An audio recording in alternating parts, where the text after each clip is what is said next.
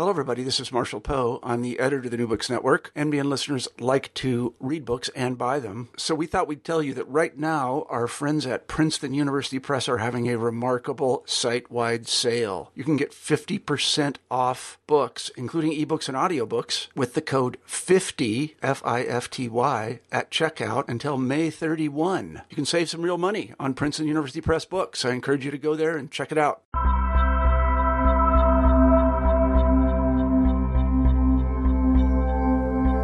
Hello, everybody, and welcome back to New Books and Religion. I'm Marshall Poe. As you may know, if you listen to New Books and Religion, I am, in fact, not the host of the channel. I am the editor-in-chief of the New Books Network, and I really wanted to read the book that we're going to be talking about today, so I'm poaching New Books in Religion's territory, and I'm serving as a kind of guest host on the channel. The book that I really wanted to read is by Joshua Dubler, and it's called Down in the Chapel, Religious Life in an American Prison. And it's a really interesting book. It's interesting as a piece of scholarship because it's really, well, I don't know if I should say this. I don't know if I can say this. It's like no other piece of scholarship I think I've ever read.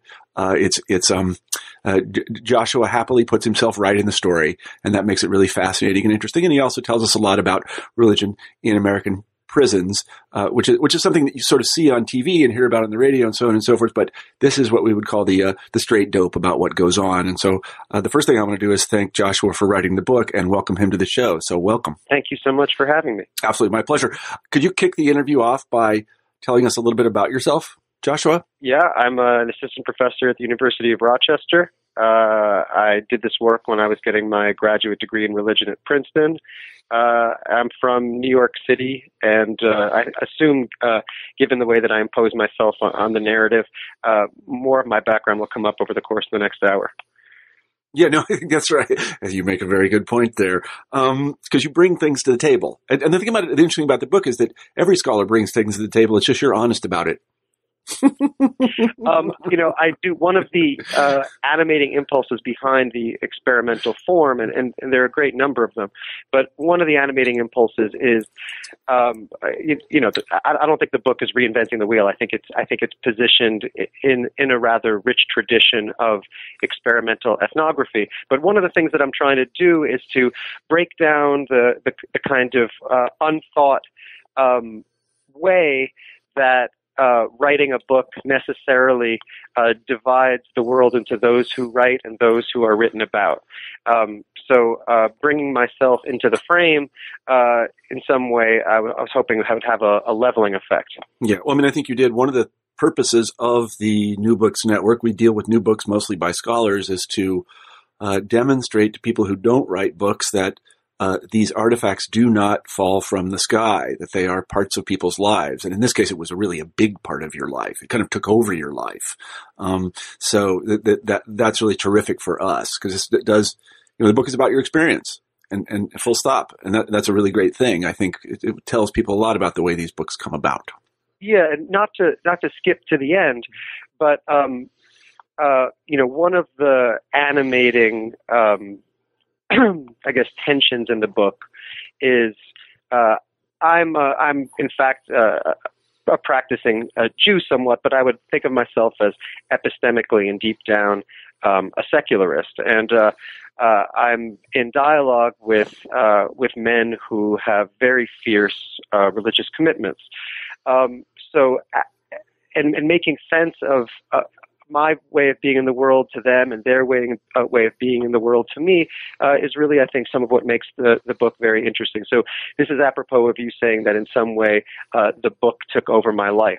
So one of the ways that I make sense of what we have in common, these men as religious men, me as a secularist, is via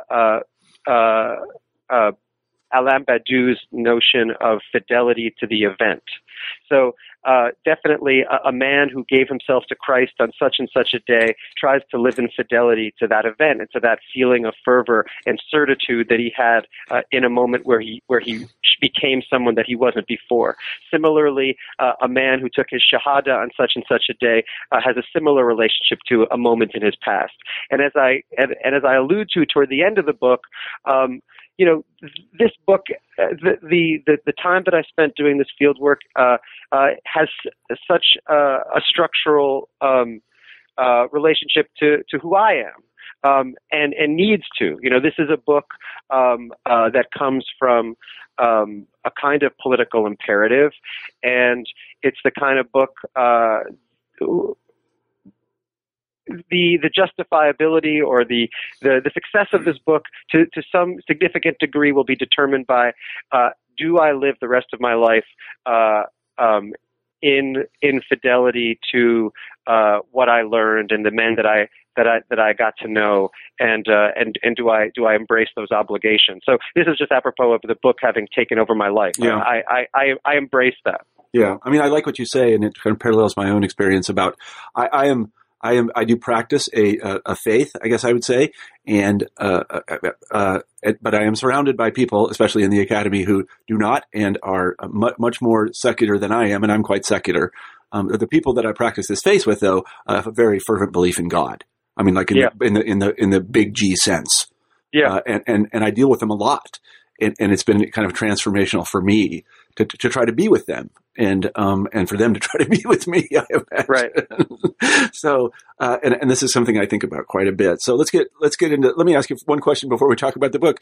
You kind of already answered it, but why did you write this book? Yeah. So I would say, like, let's deal with the two different radicals. So, on the one hand, religion.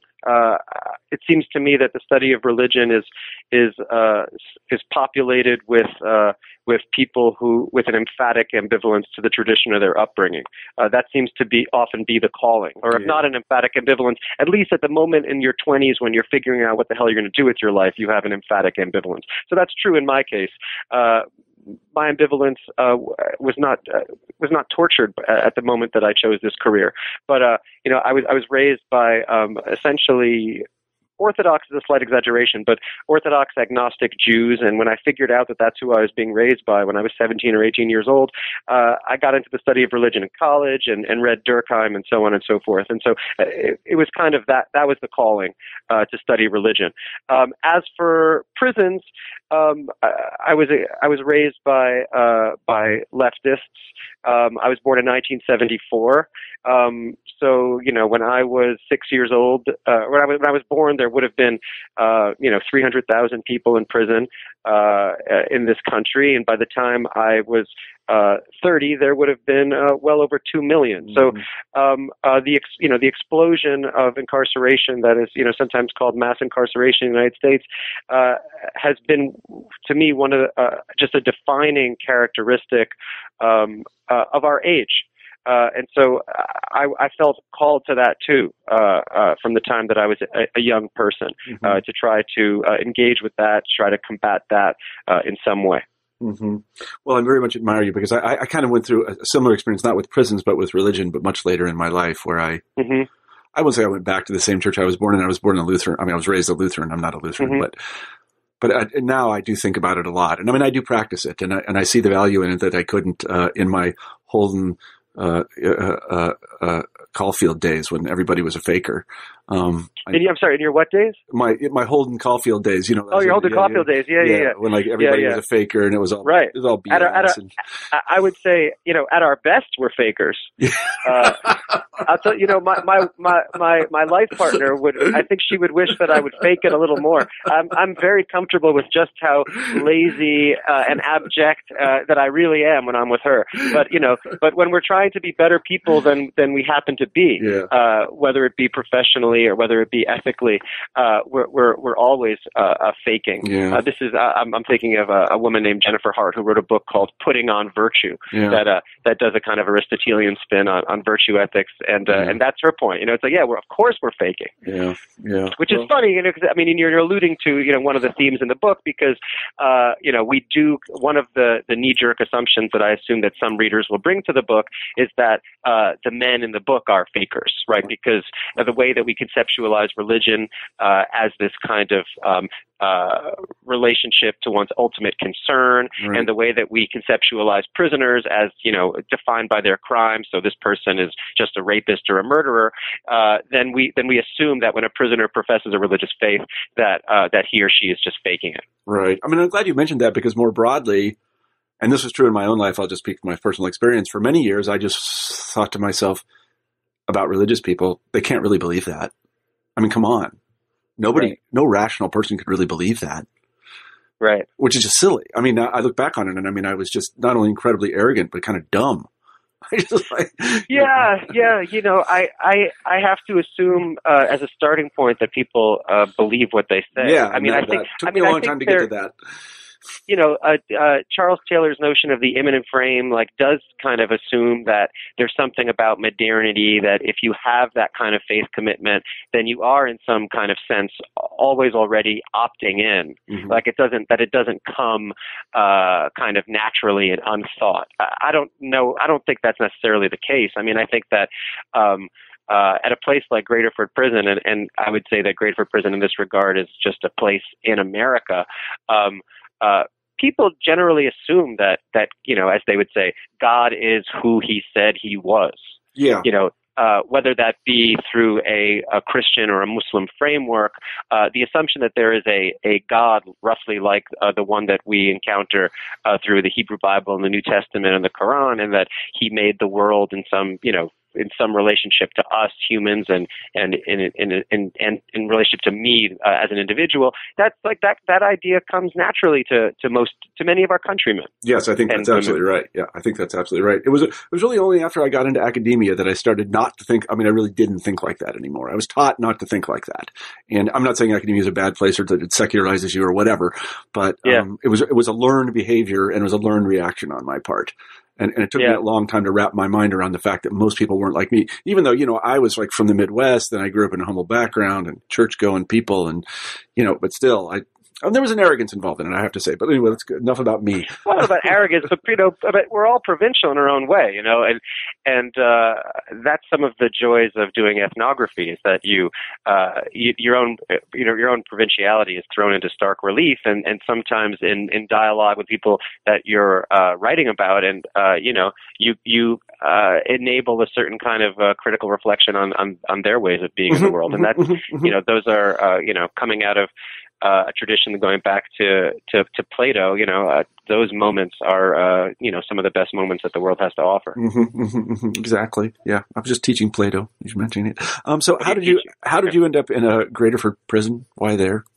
Graterford Prison. I mean, I think, because they would let me in is the simple answer. I mean, I was doing my degree at Princeton at the time, and you know, you do ethnography where you are. I had been doing volunteer work in the New Jersey system, and I had gotten permission to do this project at Rahway. And then the permission was revoked for reasons that were never made exactly clear. But basically, New Jersey at the time had no human subjects review board at all. It was totally ad hoc, really? And they had a Secretary of Corrections who seemed to have his heart in the right place. Anyway, so he suspended it before I began, and then so I looked to neighboring states. Pennsylvania's system, in part because the Philadelphia Society for the Alleviation of Public Miseries, the group that in some way designed the prototype of the penitentiary, back in the 1780s, 90s, they became the Pennsylvania Prison Society, and they're a kind of insider watchdog group, and they are allowed access to everywhere in the system.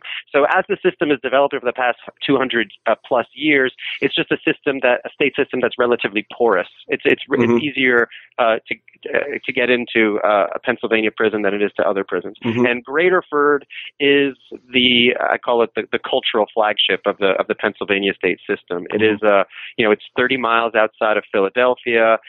It's a prison that in many ways is Philadelphia soil, both because of you know, the people who work there, the people who are incarcerated there, the volunteers who come in to do programming. You know, it's a downstate facility. It's a relatively vibrant place. A lot of people come and go, not like it used to be. And perhaps we'll talk about the kind of administrative shift that happened in the 90s, where, you know, a sort of culture of control, such as it is, was instituted. But it still is a place with a fair amount going on. So when I petitioned the Pennsylvania Department of Corrections, it seemed to them like the obvious place to do the project.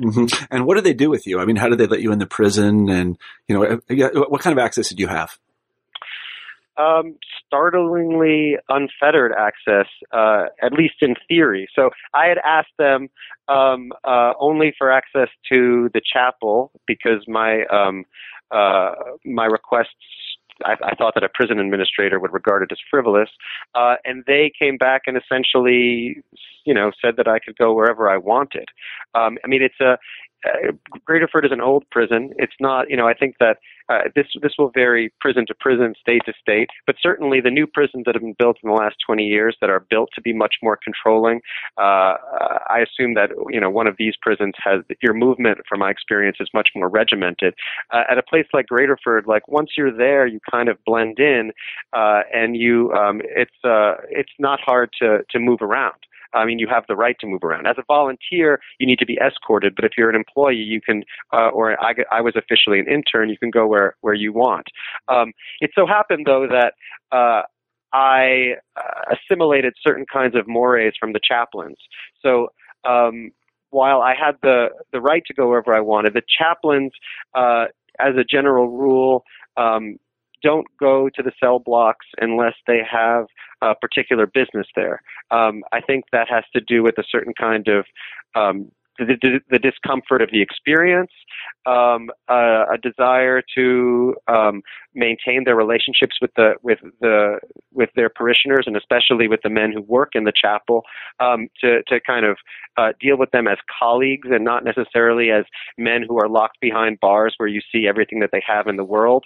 So the chaplains have that kind of unwritten understanding of how they move in the prison, and I followed their lead on that, for better or for worse.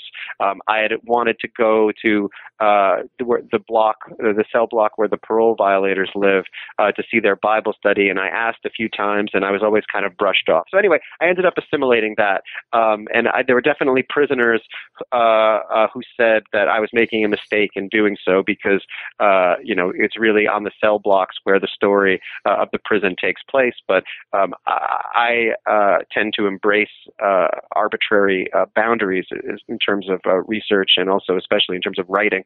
So anyway, that was the choice that I made in the field. Mm-hmm. And what sort of rights do prisoners have in such a prison to religious practice? A great many rights, relative to the other rights that they enjoy. So, I think the way to think about it is, we think of the First Amendment right to free religious exercise as a founding principle, and it is, but it's only in the 20th century that comes to be interpreted. And the front of prisoners' rights was a key front in that struggle. So you had a bunch of Supreme Court cases in the 1960s brought by people who didn't want to go fight in Korea, even though they were Buddhist or secular humanists, and the law at that time was that you had to affirm belief in a creator God. So that expanded the notion of what counted as religion under the First Amendment. But then you had in the 60s and 70s, you had prisoners suing the state in order to have the right to practice religions that up to that point weren't recognized. The most notable being members of the Nation of Islam, making Mm-hmm. space for Islam in the prisons. And so anyway, that expansion was pretty radical, and the principle of equal protection, even if the court has kind of gotten out of the regulating religion business somewhat, the principle of equal protection applies.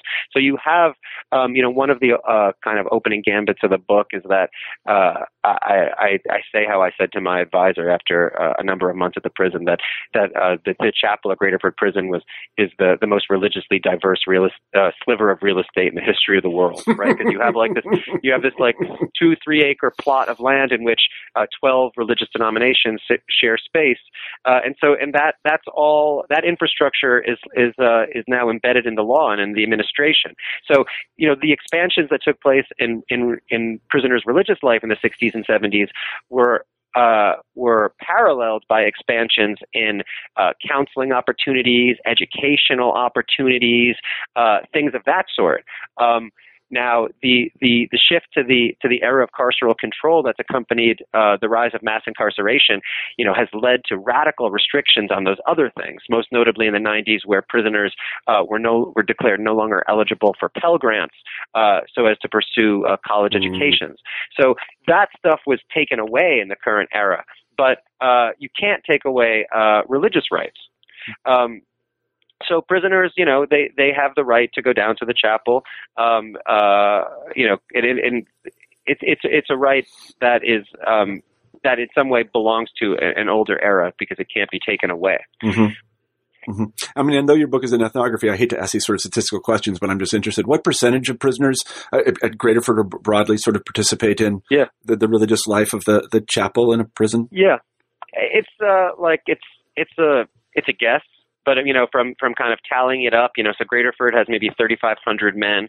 And I would say that in an average month, somewhere like a third of the men in the jail will come down to the chapel. Now, that doesn't give you an exact answer to your question because, American religionists are famously individualist and anti-institutional. Yeah. So certainly among the Muslims and as well, among the Christians, those are the dominant groups, you have people who have faith commitments and who engage in practices, religious practices, but who don't come down to the chapel for one reason or another. But I estimate it as just from counting up the numbers as a third. In Ramadan, I would assume that number is higher.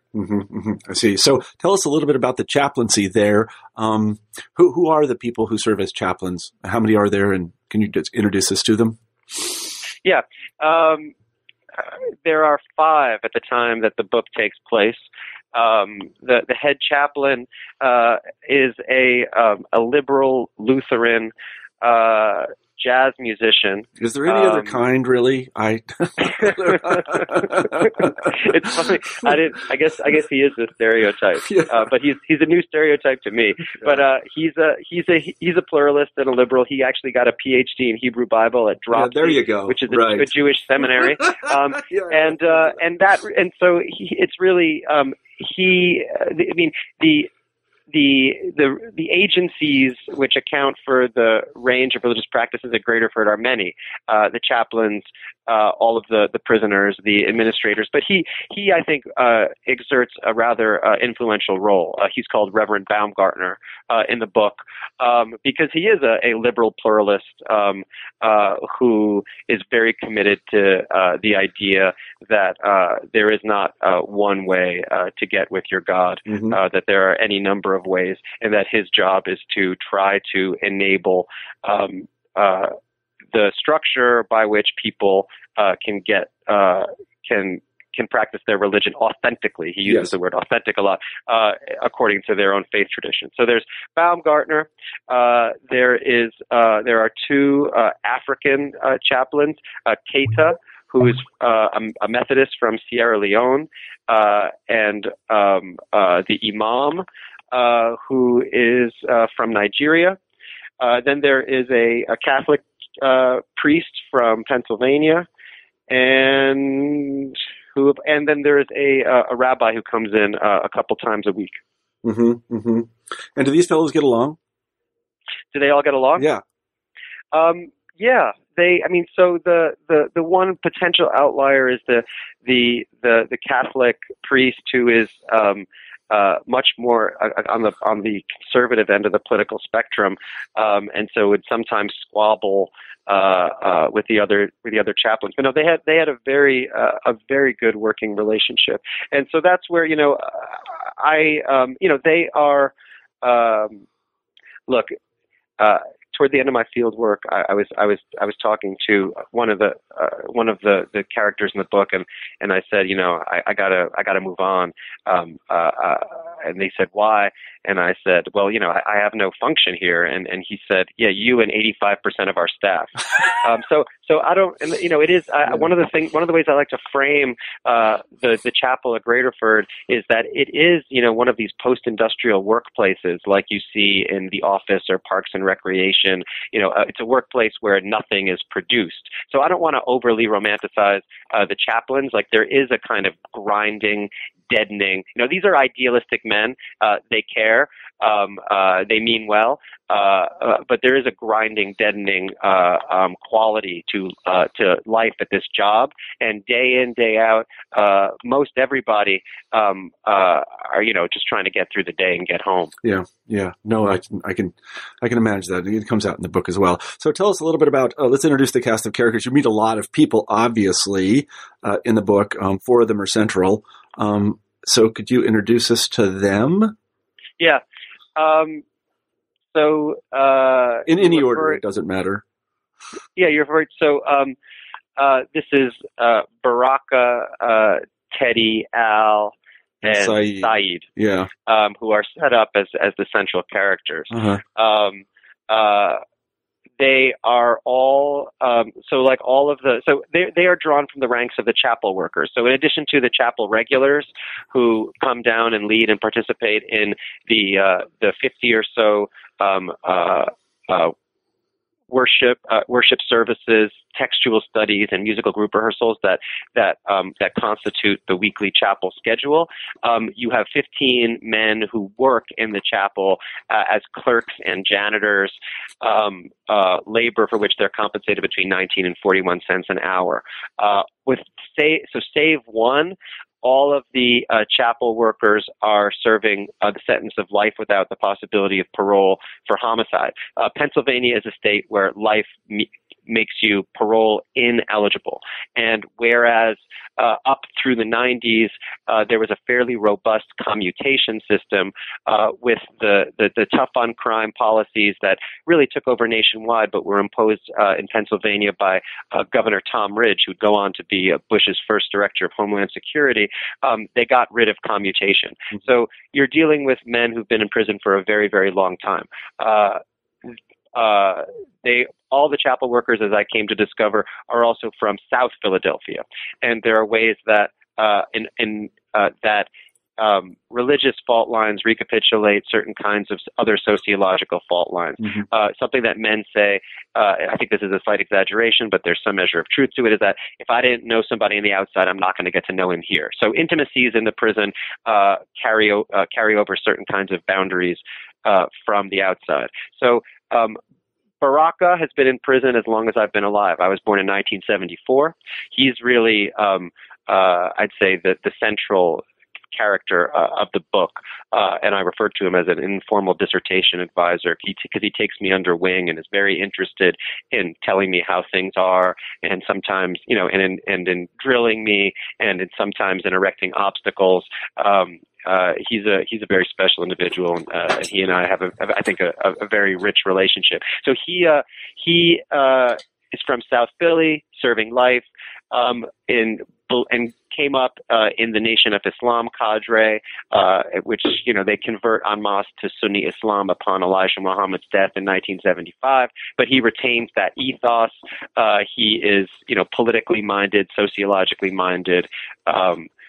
Thinks that what really matters is economics, and that religion provides a set of tools for individual and group uplift. And that was the dominant ethos in the 1970s and 80s. To see religious practice in those terms now is to make you something of a dinosaur. So that's Baraka. Al is Baraka's, they're friends from the outside. They ran with the same crew.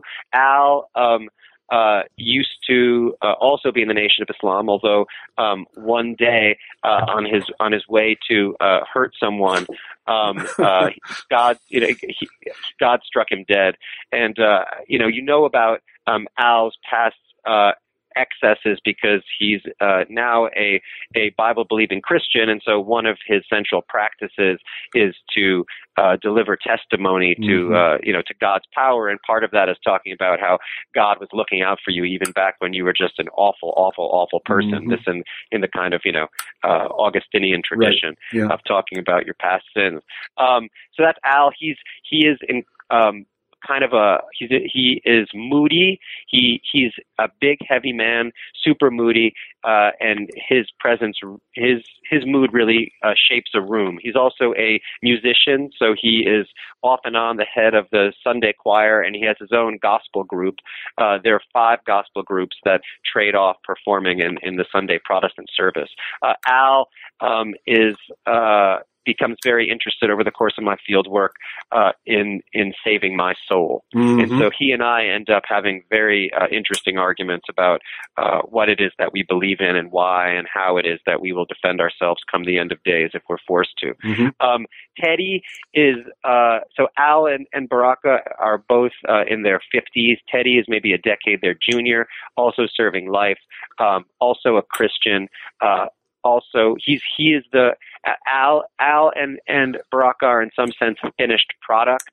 They are self-controlled in the way that when you've been in a prison for a very, very long time, you are able to control yourself because if you can't control yourself, you will get hurt during the day, or you will end up in the hole because you'll react to some kind of humiliation or to some kind of threat. And you also, if you can't control yourself at night, then you will succumb to all sorts of despair. Teddy is younger and not all the way where they are yet, and he struggles a lot. He struggles a lot because he still has a lot of hope that he's going to get out of prison, and like everybody else there, he's working on his case to some degree, and that means like investing a lot of hope in some very far-fetched scenarios. He is incredibly funny, really human. He is to me the most human element in the chapel. Because he hurts and he's so the men take seriously this. Nobody likes a downer. There's one of the chapel workers who likes to meditate about how god awful everything is, and nobody wants to be around that. Because it's too easy to become depressed. And so Teddy is generally quite positive, but when he's struggling, you can really tell he's struggling. And then there's Saeed, who is Teddy's childhood friend. There are actually 4 of them, 3 of them central characters who grew up in the same block in South Philadelphia, who are all serving life without the possibility of parole. So, for people who want to see these crimes as in some sense the sui generis actions of bad men, clearly the crime happens somewhere in the middle of the story. These 4 boys, and 3 of them are featured all, they're not boys anymore, but they were boys. They grew up together and they all were thrown into circumstances that led to terrible choices that destroyed other people's lives and destroyed their own lives. So Saeed is friends with Teddy, and he is a Muslim. He is a Salafi Muslim, and Salafism is the dominant religious mode in the city of Philadelphia now. It is a practical perfectionism, a sort of post-secular approach. This is Salafism is the kind of global flagship of the thing that's often called Wahhabism. So it's about, you want to live your life just as the prophets did. Excuse me, that was heretical. Just as the Prophet Muhammad and the pious predecessors did. In some way, all Sunnis aspire to that. Salafis really take it to an extreme. So they become, very personal purity practices take on a special importance in the performance of self and in the designation of people who are doing Islam the wrong way. Also of interest is that the particular strain of Salafism that dominates in Philadelphia is avowedly apolitical. And I think that it's because of a particular history in the Middle East. This failed coup at the Grand Mosque in 1979, that this Medkhali strain of Salafism swears off politics. But then also you could see why a a traditionalist African-American Muslim in the city of Philadelphia after 9/11 would want to be very clear to certain kinds of state authorities that they're not about, engaging in politics. And then, but that works well with these men because they also are adamant in showing the sect that used to belong to the Nation of Islam that they are true Muslims and they're not merely just doing politics in the name of religion. So Saeed is very serious and doctrinaire, but also rather hilarious. He's like many of these men. His background is unschooled, but he is an intellectual now. People who serve life in prison, like graduate students and like not that many other sectors of our society, have a lot of time to work on intellectual matters if they feel so inclined. And Saeed is very serious about studying Arabic. He takes the Arabic class of another prisoner once a week, and he is avid. He's a student in Villanova University. He has a Bachelor of Arts program, and he's a student in that. And so that's Saeed. And then the week that I selected, this is the book which begins Monday and concludes on Sunday, and then actual week, the week being in January 2006, which I selected in order for it to be a quote-unquote normal week. I didn't want it to be during Ramadan or Christmas season. I wanted something that was just normal and boring in the way that life in prison is regimented and normal and boring and repetitive. But it so happens that something happened during the week, something that was exceptional but also generic to their lives there. And what that something was is that on Tuesday, Saeed is picked up on suspicion of something or other and is kept first in custody in his cell, and then he's moved to the Hole, and that's the last I've ever seen Saeed.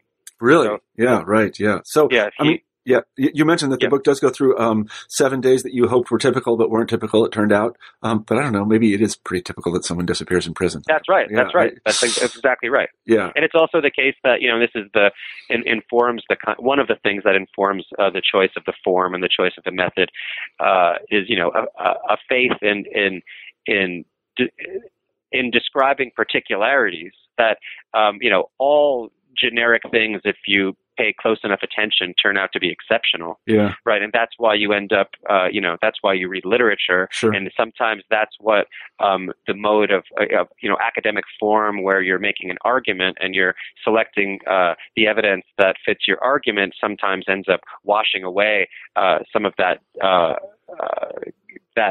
diversity and plurality and idiosyncrasy, and the form of the book that I've chosen is to really dial up those things. Well, let's tell the story then. A typical day is Monday. What happens on Monday? Monday is atypical only in that there are no activities on the schedule, right? So as the chapel schedule, there are let's see, 1, 2, 3, 4, 5 formal spaces in the chapel where activities take place. There's the main chapel. There's the annex, which was built onto the chapel after 1995 when this new regime of cultural control was instituted. Prior to 95, the various Muslim groups all had their own mosques in the basement under the chapel. That was shut down after 95, and then they built this big cinder block annex. So you have the main chapel, the annex, and then 2 classrooms, and then something that's called the conference room where the musical groups rehearse. So there are 3 activity blocks every day, 8 in the morning to 11 in the morning, 1 in the afternoon to 3:30 in the afternoon, and 6 in the evening to 8:30 in the evening. And every day, except for Monday, you have this slate of worship services, Bible studies, musical group rehearsals. Monday, the chapel's closed. So Monday is just the chapel workers and the imam and Reverend Baumgartner who are there, and the correctional officer who's on during the day, and Monday, people sit around. And, right, but aren't there? How to best put this and not reveal my total ignorance of many things? Aren't there some religions in which you have to do stuff every day? That's not ignorant at all, okay. Right? Right. I mean, so this is right. So back, yeah, you do, but when you're in prison, you don't get to do it every day. And this allows me to provide a better answer to a question you asked earlier. So, back in the day, in this period before 1995, where the Muslims had their spaces downstairs, they were able to make corporate prayer for 3 of the 5 daily prayers. Mm-hmm. And they could stay down there, and they could be. So there are 5 at Graterford. There are 5, I believe there are 5 daily counts where the prisoners are all counted. Mm-hmm. Nowadays, you have to be in your cell to be counted. Back in the older days, you could be out in an activity. So it used to be that the Muslims could make prayer, as they say, 3 times a day. Now the Muslims are allowed; they can make. Always they can do Jummah on Friday, and depending on where you are in the calendar year and what time exactly prayer happens, the chapel workers and other Muslims that might happen to be around can make prayer together at odd times. But no, they get one corporate prayer a week, and that's where the mandate to equal protection does have a way of leveling things down to a more kind of normative Protestant, and especially liberal Protestant, way of doing religion, right? In which, you have to go to mosque more than once a week, right? So I mean that is throughout this the kind of the very very real religious diversity that you see in the chapel is regulated by Protestant norms, that Protestant norms that are imposed with a hammer. Yeah. So I don't know if there's a name for that, but it should be called the Hanukkah effect. You know what I mean? Yeah. The way that things drift. Absolutely. But the way that these things work is that they work dialectically, right? So it's the very Hanukkah effect of liberal Protestantism that also informs the what would be called the backlash, and which is the production of things like Protestant fundamentalism and Salafism that precisely reject that kind of mealy-mouthed, this religion that's supposed to have this very nice little niche within the kind of secular order, right? That's dialectical. It's that very that the drift toward one it necessitates in some way the development of the other. Mm-hmm. Yeah. So let's move on to Tuesday then. Tell us what happened Tuesday. So Tuesday you have this slate of activities, and so the morning begins with the Episcopal group praying, and the parole violators having their Bible study, and in the afternoon you have Muslims coming down to study, although only a few of them. In the evening you have the Jews having a study session, and you have a group called Yoke Fellows having a Christian fellowship. And so I drift in and out of those activities, but I also spend intimate time with this kind of growing cast of 10 or so of the chapel workers that are really featured. But it's also on Tuesday where you have this this real event, and that's where suddenly this guy, his name is in the book he's called Jabril, and he comes down. He's a real character because he used to box, and there used to be a traveling boxing team in the prison. This is back in like a much older era, and he's kind of a celebrity. He carries himself with a real air. He's really stylish. He's a Salafi Muslim with a kind of beard that he pulls. Some of the Salafi mark themselves by wearing their pants high and honoring a hadith that says that you can't let your pants drag in the hellfire. And they some of them pull their beards to a point.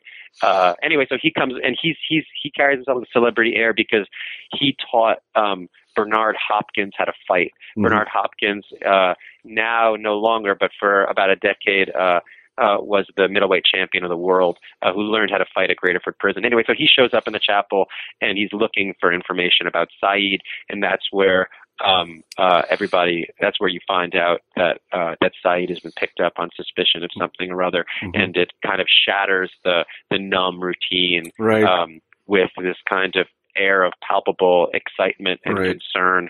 Right. So the waters are disturbed, and what happens? Yes, exactly. The water is disturbed. And, and really and it's quite, everyone is very concerned for him, and it's troubling for the chaplains, because the day in, day out vibe of in the chapel, not necessarily of like your random prisoner who comes down for services, but the day in, day out vibe among the chaplains and the correctional officers who work in the chapel and the 15 prisoner workers, the vibe there is that of a workplace, and they're all colleagues. Yeah.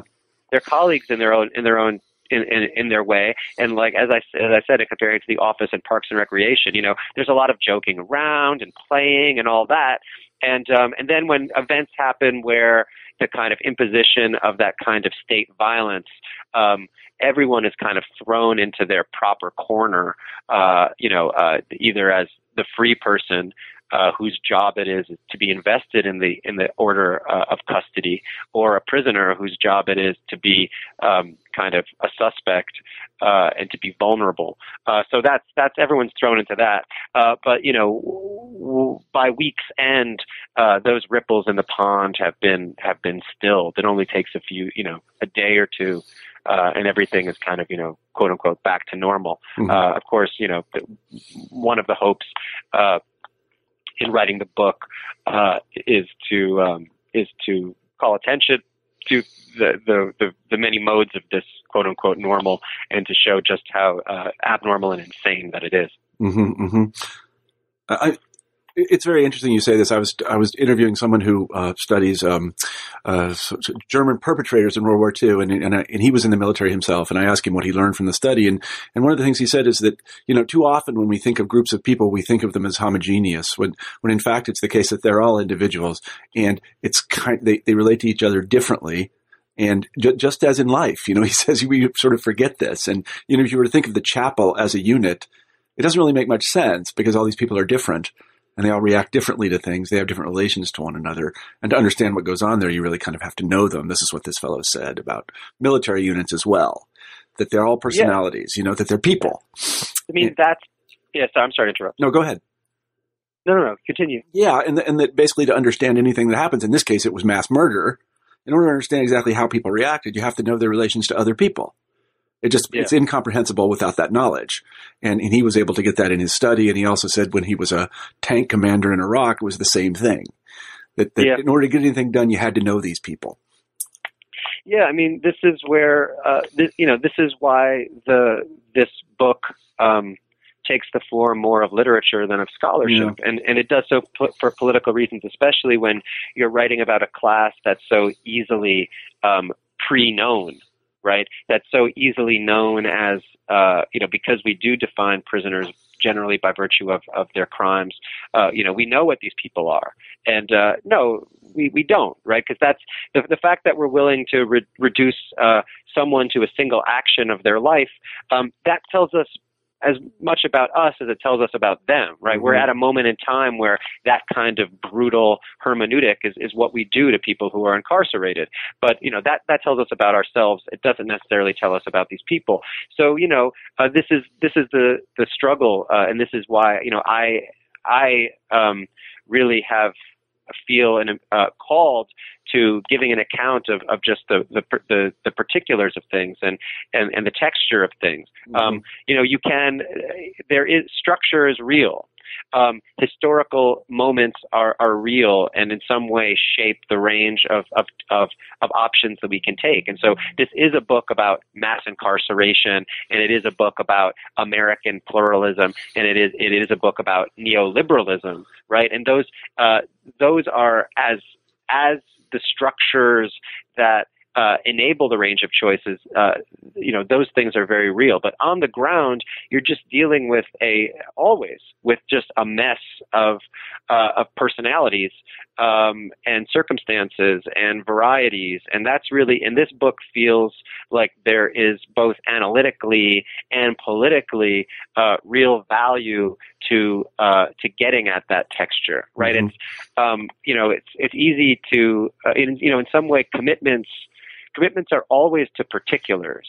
It's like you can love cats but it's like, but it's your cat. It's your cat that you love. You know, it's like, this is the problem with Alyosha Karamazov, right? Alyosha Karamazov, he loves all people equally. And you know what? He's like a bad Christian at the end of the day, because it's too flat and it's actually dehumanizing, because he doesn't actually see the other, I think Dostoevsky would say, and certainly Ivan would say. And you know, and like, one can have commitments to prisoners, you know, but my relationship to the problems of mass incarceration in America, at least, my relationship has changed dramatically, because I am now bound to a set of individuals, like via relationships. And maybe there's no way to communicate that through writing, and maybe there's no way that my reader can develop those kind of relationships. But at the very least, I can model what it is to develop those kind of relationships, and the reader can think about how he or she is bound in their own lives to people. I mean, it's interesting you say that, and it's one of the reasons I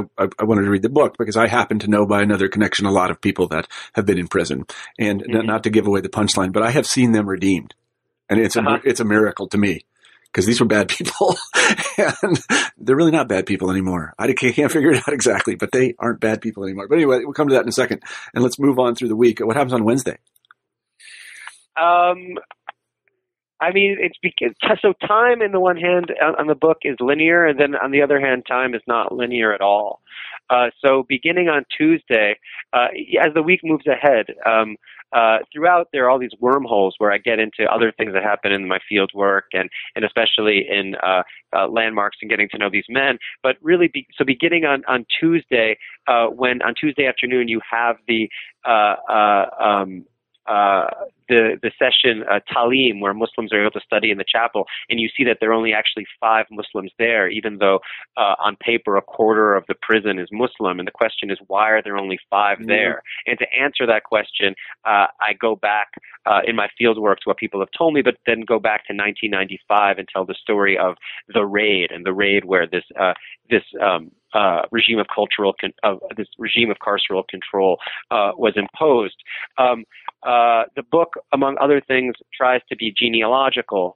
So, whereas the book I felt like had to take place in the present tense, because the present tense is in some real way the only tense that is real. And if any kind of radical revolutionary change is going to take place, it always has to be in the present tense to be effective. If it remains in the future tense, it's just a kind of messianic deferral. So the book is very committed to how, you know, the practice of things is in the present.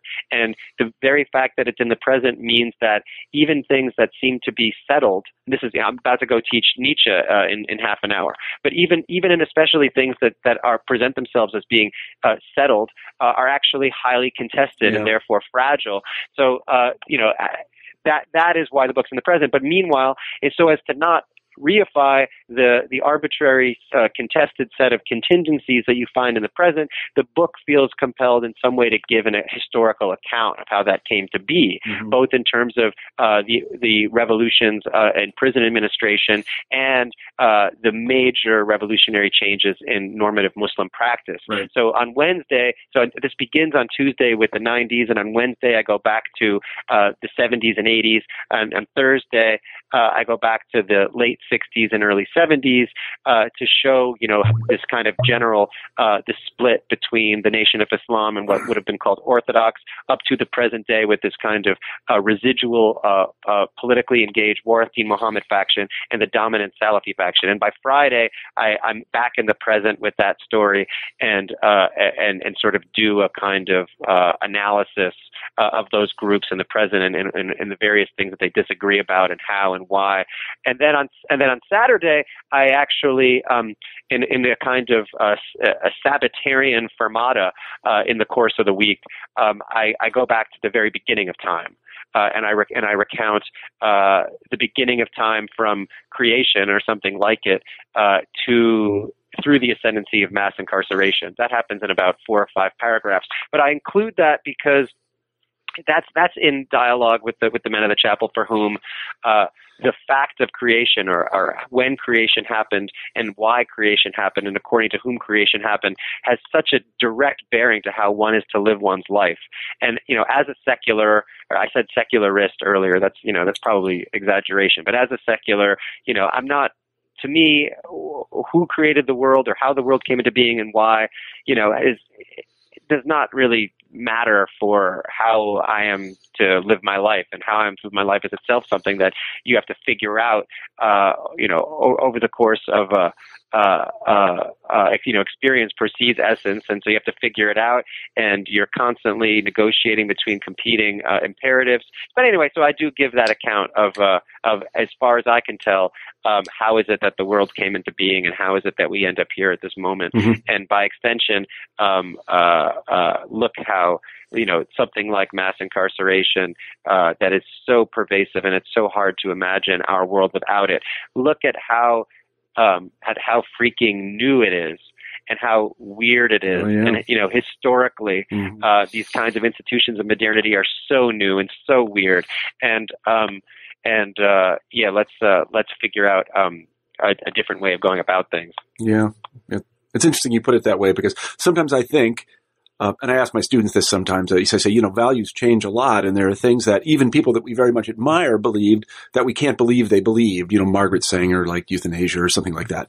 And I always ask them, like, we're no different than them, and so which of the things that we believe is right is going to be wrong in 100 years? Exactly. I mean, and in this respect, it's like this is, Antonin Scalia, not necessarily an intellectual hero of mine, also says, that values don't only evolve, they can also decay, right? And so this is where it isn't just that values change, it's that, it was people fighting adamantly in the beginning of the 19th century, taking a position that was very, at the time, radical, that white people ought not own black people, that it was the actions of men and women that made over time,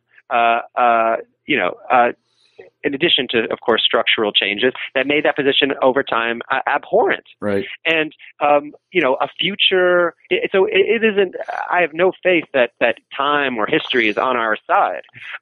But a future in which we don't look back at our contemporary practices of incarcerating so many of our fellow citizens, especially in the United States, where we have, we have a fifth of the world's population and 25% of its prisoners. A future where we don't look back on that with horror is a dystopia. Yeah, no, I agree with you completely. I can't forget who it was, and some listener will undoubtedly remind me, but the fellow said, it was English, who was it? But anyway, it was someone in the 19th century, I think. So you would take the measure of society, look at their hospitals and prisons. Yeah, it's funny. Or somebody, but I try to. It's actually so to understand the society and look at its prisons. It's people. I don't know where that's from, and it frustrates me. And it's quoted by one of the characters in the book, and it's actually in the Publisher's Weekly Review. He cites that, and it's generally attributed to Constance Garnett's translation of Dostoevsky's. Wow. I'm blanking on his prison novel. I don't know. Anyway, I'm embarrassed to say. But I tried to trace. I tried to trace down the citation, and I was unable to locate it. I'll look for you. I got good Google foo. I think I can probably find it. But the way I heard it was look at their hospitals and prisons, not just prisons. But we can't get through the week, and we're taking up a lot of your time, and you got to go teach Nietzsche. But there are a couple questions I want to ask you if you have another couple seconds. I do, sure. Okay, good. So one question, really there are only two questions. One question is, and I don't know if this is answerable given the individuality of the people you talk about, what does religion do for people in prison? Yeah. You can't just say, well, that's a ridiculous question, Marshall. Are you an idiot? No, this is so, look, the book has this fluid, novelistic style, but the first editor that I ended up working with two editors at Farrar Straus, and the first editor that I worked with was, demanded that I give answers to questions like that. And so I do provide them in a set of what I call theses that precede the various chapters beginning on Tuesday. And it's, I provide in those passages of the book, a variety of different ways to answer that question, and I'm not committed to any one because I'm of the belief that the theoretical framework that you bring to answer that question goes a long way toward answering the question itself. Mm-hmm. So there's a kind of paranoid practice theory version of that question, which is, what does religion do? It takes convicts and makes them prisoners, which is to say, a people with the know-how to survive prison. Right? That's one of the things that it does. What does it do? Well, it takes men, and this is a different answer to that question. It takes men who have struggled with impulse control and gives them the vocabulary and the practices to engage in kinds of in personal mastery where they don't just react. What does it do? It takes men who had a very brutal and individualist notion of manhood, and it transvalues manhood such that manhood isn't about defeating others. Manhood is about surrendering oneself. So there's really a great number of answers to that question, and I try to provide them in a book, and I provide them and this is apropos of the structure of the book and of time. They're in the book in a latter temporality. Those are presented in the book and it's years later, and it's subtly done, but it's the first thesis introduced with the preamble. Years from now, at a critical moment in the composition of this book, I will pen 10 theses. So it's after having struggled with all this material for years and years that I come to posit certain kinds of answers to those questions, and I share them with the reader. But those kinds of clean synopses are meant to stand in tension to the flow and mess of the rest of the book. Sure, that's fair. So let me ask you another unfair question. I don't know if it's an unfair question. It'll be my final question before I ask you the final question. So I guess that would make it the penultimate question, to be fancy about it. So you mentioned your own religiosity, such as it is. How did writing this book change your own religious practice and beliefs? It didn't. I mean, I'm a work in progress in that regard too, but it didn't. I came in as I am a dyed-in-the-wool ethical Jew. So even though I have a yeshiva-ish background, from the time that I was very young, I always understood that if there are two classes of commandments that pertain to our obligations to God and the commandments that pertain to our obligations to our fellow man and woman. I always was strongly on the side of the latter of those being the ones that matter, and that's always been true for me, whether I've been in the habit of going to synagogue or not going to synagogue. I mean, it so happens that I now have a couple of kids, a 3-year-old and a 1-year-old, and the ways that we work in the early 21st century are so grueling, and especially if you're an academic, the boundaries between work and not work are so hard to erect. And so for those reasons, for that reason, my wife and I, we've fought hard to institute the practice of the Sabbath, for example. Good for and you. in addition to that, there's like going to synagogue is a solution to the weekend problem, because suddenly you have these little kids and you have no idea what to do with them, and especially if you live in Rochester, New York, you can't just take them outside. So we go to synagogue now, but those are all and this isn't remotely cynical. It's quite earnest. Yeah. But that's the kind of thing that's affected my relationship to my practice. The relevant practices of my time at Graterford have to do with a different set of concerns, and that is So this has been a great experience. These men gave me a lot. This book is going to do things for me. It has done things for me that will allow me to have the sort of career I want. Okay, so what then am I in for now? What am I in for? Right. And as far as I can tell, if I'm not in for life in some significant sense, then I'm a scoundrel. Right. So I need to be in for it for life, and what that means can change over time. But I teach in prisons. I try to organize with other kinds of activists and people who are trying to change the way that we punish. Mm-hmm. And so that's I need to be in for it in that regard.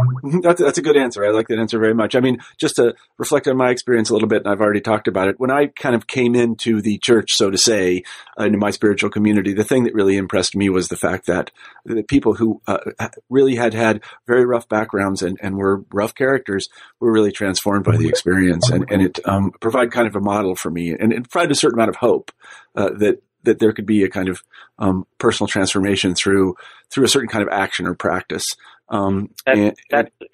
I mean, I don't know if the prisoners felt that themselves, but I definitely did. Yes. I'm the one who's somewhat skeptical about that because I have a much more kind of fluid post-structuralist notion of the self, whereby what is it that we're reifying when we say that someone is essentially this or that. But I'm a huge outlier in that. At a Graterford prison, that is precisely the anthropology that people have. People are essentially something, and it is precisely via that kind of experience of rupture, of taking a shahada, of giving yourself over to Christ, and then the regime of practices that such a conversion necessitates, that you do become fundamentally something else.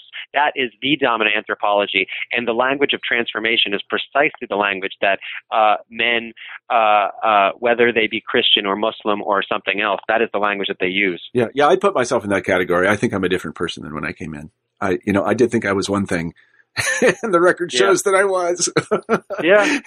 Well, and now there's but there's a real ethical utility to that kind of narrative, right? It's like to mark what I was lost and now I'm found. Right. To mark what you once were and to assert and to declare publicly with the community, I am not what I once was. Yep. I am now living for something else. Yep. That's an exceedingly important practice. Mm-hmm. Whether you're it's in some ways it's like when you have a good therapist, the good therapist helps you with that practice too. Yeah. And when you have a bad therapist, the bad therapist allows you to linger indefinitely in that state of being non-transformed. Yeah, you know what I mean? Yeah. So in any case, I think it is that to make those kind of declarations in a community with fellowship is a central practice for self-craft, whether one is religious or secular. That's extraordinarily well put. It's just really, really extraordinarily well put. So today we've been talking to Joshua Dubler about his book, Down in the Chapel, Religious Life in an American Prison. Joshua, I want to have one very brief question. What are you working on now? It's our traditional. I'm working on a couple of things. The first pertains to the being in for it, as I put it. I'm working on a book called Break Every Yoke, and that's language from Isaiah that the abolitionists used. Break Every Yoke, Religion, Power, and the End of Mass Incarceration. And that's a book that I'm writing with a guy named Vincent Lloyd, who's a philosopher at Syracuse, and Chris Garces, who's an anthropologist at Cornell. And we've been working together for a couple of years now, and we're trying to the animating kind of impulse of that book is that, from penitentiary days and certainly up through the end of the 20th century, religion has helped to American religion has helped to underwrite American mass incarceration in a number of ways, and it's going to take new kinds of conceptualizations of religion and new religious practices to end mass incarceration. So we're working on that book together. Hopefully we'll have a finished draft of that, within the calendar year. And then I'm also beginning to work on, I think my next monograph that I'm going to write myself is a sort of cultural history of guilt in America, a story that takes place at the intersection of criminal justice and psychoanalysis and theology and pop culture. Yeah, well, those sound like great projects. Good luck with them. And let me say to everybody again, we've been talking to Joshua Dubler about his book, Down in the Chapel, Religious Life in an American Prison. I hope everybody goes out and buys it. Joshua, thanks for being on the show. Thank you so very much for having me. I've enjoyed it tremendously. Absolutely. And let me say that I'm Marshall Poe. I'm actually the host of New Books in History, but I'm subbing on New Books in Religion because I really wanted to read Joshua's book. And let me also say thank you to everybody who listens to this podcast, and have a good week.